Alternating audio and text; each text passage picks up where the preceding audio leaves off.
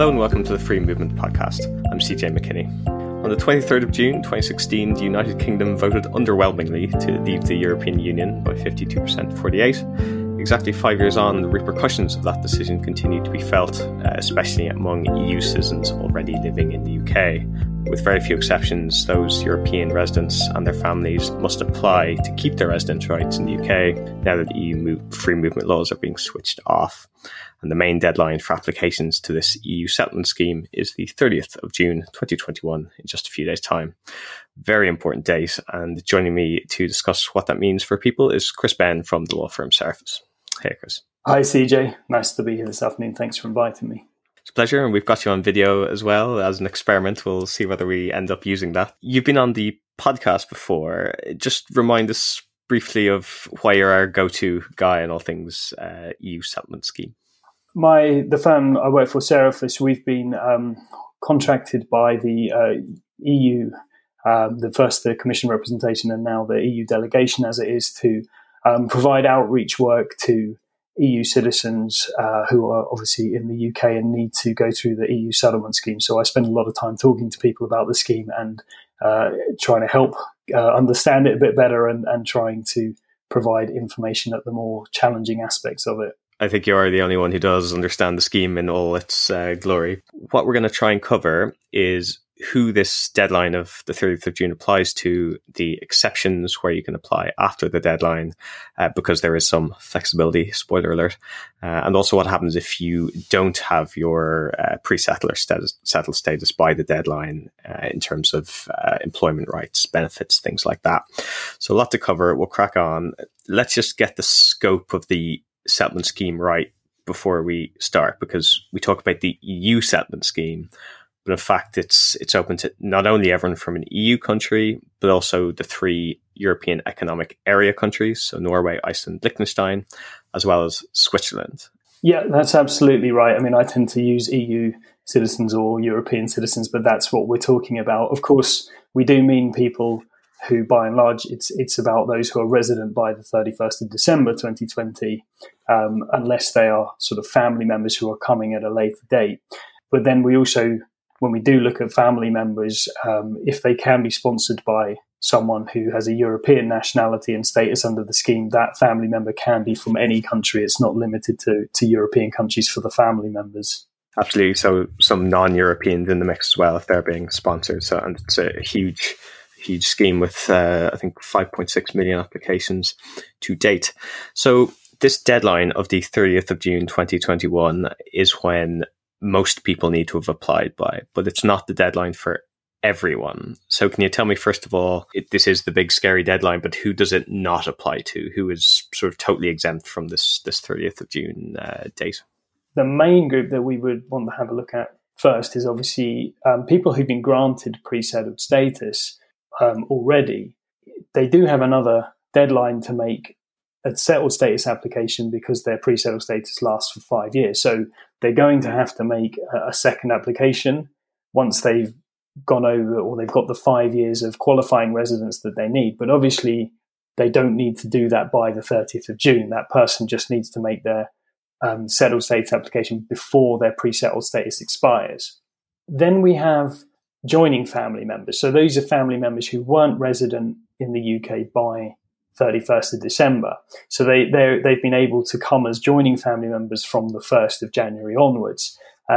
But they, when they apply from outside the UK to join the family member who's sponsoring them in the UK, they don't have to do this by the 30th of June because essentially they're eligible to apply at any time in the future to join, as long as the family relationship is an eligible one covered by the scheme.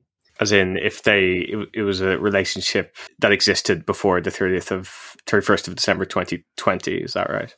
Yeah, by that date, or when we look at children born after that date, they're still covered. But yeah, the general rule for anyone who's not a child is the relationship on the 31st of December had to be in existence, and at the same time as when they come to apply to join, whenever that may be in the future.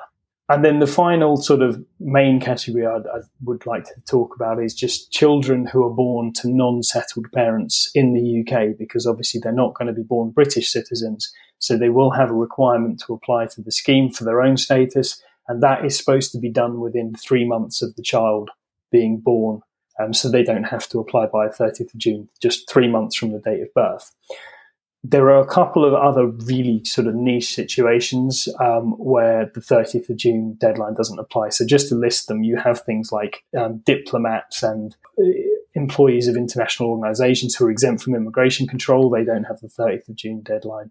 Neither do family members who have an existing grant of status under the immigration rules or outside the immigration rules. So something like a student wouldn't have the deadline. They would have to apply by the end of their status.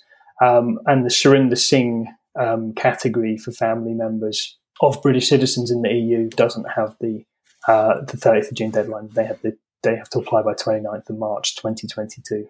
Okay, so for the majority of people to whom that deadline does apply, let's think about what happens then on the 1st of July. So if you are a agricultural worker from Eastern Europe, to take a maybe stereotype example, you're working out in the fields in Lincolnshire and the word hasn't gotten around about this scheme and you don't realise until afterwards that you were supposed to apply. What happens to that hypothetical person? Are they screwed? Is that their chance to apply to remain in the UK just gone?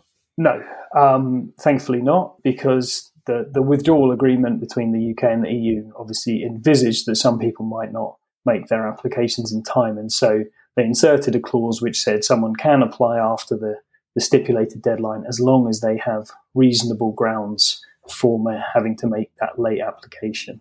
Okay, so that's a key phrase. What do they mean by reasonable grounds? Reasonable grounds, I guess it means anything that is a reasonable excuse for not applying before the deadline. So I think the first thing to note about that is there's going to be a wide range of reasons. There cannot be sort of a prescribed set of a prescribed situation where someone will be reasonable, whereas someone in another situation wouldn't be. So the Home Office has got this guidance document. The EUSS main caseworker guidance includes a section on those applying late and what reasonable grounds, how it's going to work. And within that guidance, they have some examples that they give. But as I say, non-exhaustive examples. But the things that they've put into the guidance is like children, can mean children in care, but also children whose parents didn't realise they needed to apply, those with physical or mental disabilities or a capacity issue and who might have care needs if they miss the deadline, someone with a medical condition that prevented them from applying, victims of modern slavery, people in abusive relationships. So those are all the kind of things that we would expect to see them there, to be honest, because they're obviously very clear and obvious reasons why someone would maybe miss the deadline. But then you also have a category, what's written into the guidance is other compelling or compassionate grounds. And that's the key example, because it includes people who have an ignorance of the scheme or perhaps thought that it didn't apply to them for some reason. Perhaps they've been in the UK for so many years. And does it actually say in the guidance that if you just thought you didn't have to apply or you didn't know about the scheme and you apply late, that will be accepted as a compelling, compassionate reason? Or are we just hoping that will be the case? I think that we're hoping that what the guidance means is that those people who are unaware of the scheme or had a belief that it wasn't applicable to them because perhaps they've lived in the UK for a long period of time and they thought that exempted them, that is enough to constitute a compelling and compassionate reason. It appears to be written in that way. That's how I would take the guidance. But obviously no one's yet made a late application, and so to a degree we'll have to see what kind of consistency we get from the decision-making side of the Home Office as to how this is applied. But I would very much hope and expect people to be able to declare that they did not know about the scheme, and that's a good reason for their application coming after the deadline. How late can you invoke one of these reasonable grounds exceptions? Are we just talking like a few days after the deadline, weeks, months, years? How's that going to work? So the principle is that it's open indefinitely. The scheme doesn't have a kind of another deadline that someone would have to make a late application by. But I think what you see in the policy guidance is that where you have children, the Home Office sees that as a reason for someone to maybe apply very late on, years down the line, because the child can't be held responsible for a parent or someone with parental responsibility not applying. So the children are sort of in that category where they may well be coming in years' time. With adults, the guidance is a bit more along the lines of the further we move away from the deadline, the less reasonable we might see a late application coming. So even though it doesn't give any sort of specific time frame, there's a strong hint that as time progresses, those reasons will have to get stronger the later that someone comes to make their application. Okay, that seems commonsensical. So no final cutoff date, but the later you leave it, the less reasonable your excuse might be considered. Do we know the actual process for making a late application and invoking reasonable grounds? Is it the same actual procedures as an in-time application? So you use the app and then you apply online, or will they make it different? Yeah, as I understand it, and unless something has changed since the last time I discussed with the Home Office the process, what will happen is in the online form and in the equivalent paper forms, they'll add in a field for someone to write down or explain their reasons for applying late. So it will just be an additional question that comes in the process as we see it today. And then, of course, if there is evidence to support the late application reason, then that will be uploaded to the online form or included with the paper form. So no significant change except to give people the opportunity to present their reasons. And what happens if you have applied late, you've submitted your reasonable grounds, you've maybe put in some evidence, and the Home Office looks and says, nope, sorry, that's not reasonable, you're too late, we're not going to consider your application. Can you challenge that decision in any way? Is there an appeal process or anything like that? Yeah, I mean, the Home Office has sort of included the late reason ground as a new eligibility criteria to be granted status. So they've sort of said, as well as you proving your residency, and if you're a family member, proving your family relationship, you're now also going to have to prove you're eligible to have made a late application. So if they accept your late reason, then they'll grant, as long as you meet the other eligibility and suitability. But if they reject you on the late reason, then that's an eligibility refusal with a full appeal right or an administrative review right. After the 30th of June, even if you can sort of recover your position with a late application, you may be in trouble because you won't be able to just use your EU passport or ID card to rent a house, get a job, claim benefits, and generally go about your business. EU free movement laws are being sort of switched off from the 1st of July. So that's why it's so important to get your application in beforehand. But let's just try and unpick what does happen if you haven't got your status by then in terms of these day-to-day realities. And there's two groups of people we're going to try to cover here. There's first of all the people who've applied on time by the deadline, but they haven't got a decision by then. Maybe they applied last minute. So there's a pending decision. And then the second group of people is people who haven't applied at all by the 30th of June, who we'll go on to talk about. So let's first of all look at people with pending applications. This is not a hypothetical problem. There's a big decision-making backlog. You were saying before we came on that the media reports today are 400,000 people in this position. So what happens if you're in this backlog group, you've got a pending application? Are you protected, legally speaking? So legally speaking, some of the people in that group are protected by a set of regulations called the Citizens' Rights Application Deadline and Temporary Protection EU Exit 2020 regulations. Now, they say that someone who was exercising free movement rights on 31st of December 2020 or had permanent residency is protected throughout the grace period. And then if their decision is not made by the end of the grace period on the 30th of June, they're protected beyond that. But the Home Office also doesn't think that those regulations cover everyone who could apply to the EU settlement scheme. So what they are saying in reality, and the sort of the practical side of this, is they're basically saying if you applied in time, then your rights are protected whilst we process your application, irrespective of how long we go beyond the 30th of June with that decision. And what people will be required to do is they'll have their certificate of application, hopefully when they made their application, or at least at the very least, if they've used the online form, they'll have an email notification that they've submitted an online application. And the idea is that they will be able to use that to pass the relevant immigration checks from employers and landlords and so on when asked to show that they made an in-time application. What about people who don't apply at all by the deadline? So we've talked about them being able to apply late and maybe get themselves residence rights despite that. What's their legal position in the meantime? Are they living in the UK illegally if they've missed the deadline? Again, it's probably not entirely clear, or at least there's some debate about what someone's lawful position would be.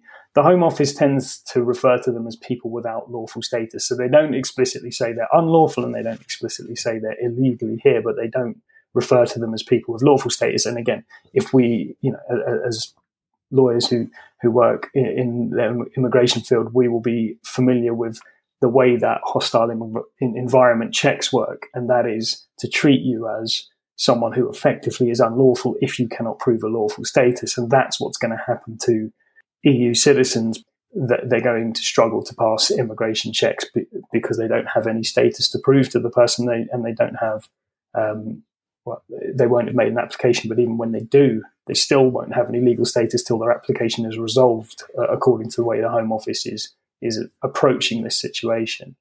Okay, let's unpack that a little bit, because that's obviously very important for people who may find themselves in this position. So let's go through a few kind of real world scenarios. So if you have missed the deadline and you are encountered by an immigration officer in 2022, what happens? Does the immigration officer grab you, take you in, try to kick you out of the country, or have they said anything about how they would resolve that?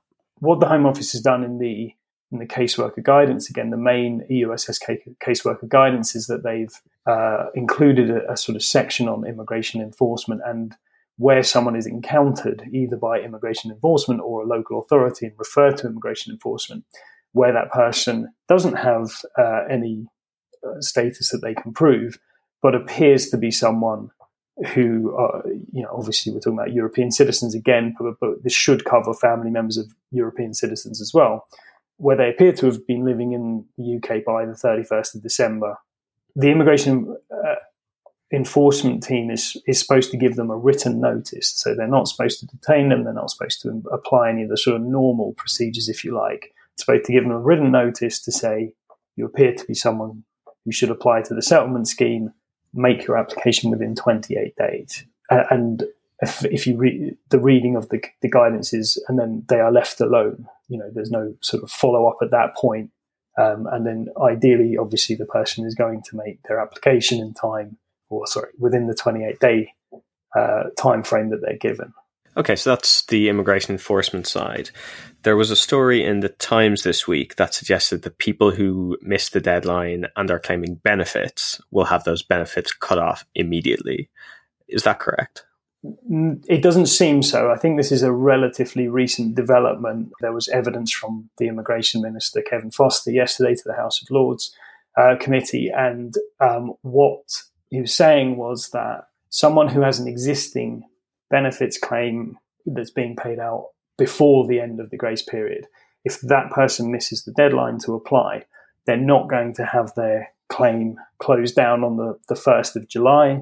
They will be given probably some kind of notice that they need to obtain status, and so again to make that application, and then as long as they do that and then come back to the Department of Work and Pensions showing that they've made the application, the benefits claim will continue whilst the application is being processed. So there's a little bit of protection there for someone as an existing benefits claimant. What it doesn't cover is someone who is a late applicant and who needs to make a benefits claim after the 1st of July, who doesn't have one, who doesn't have an existing claim, because in that scenario, even if the person might be eligible for the benefit in every other sense, they're going to be refused on the basis that they haven't made an in-time settlement scheme application.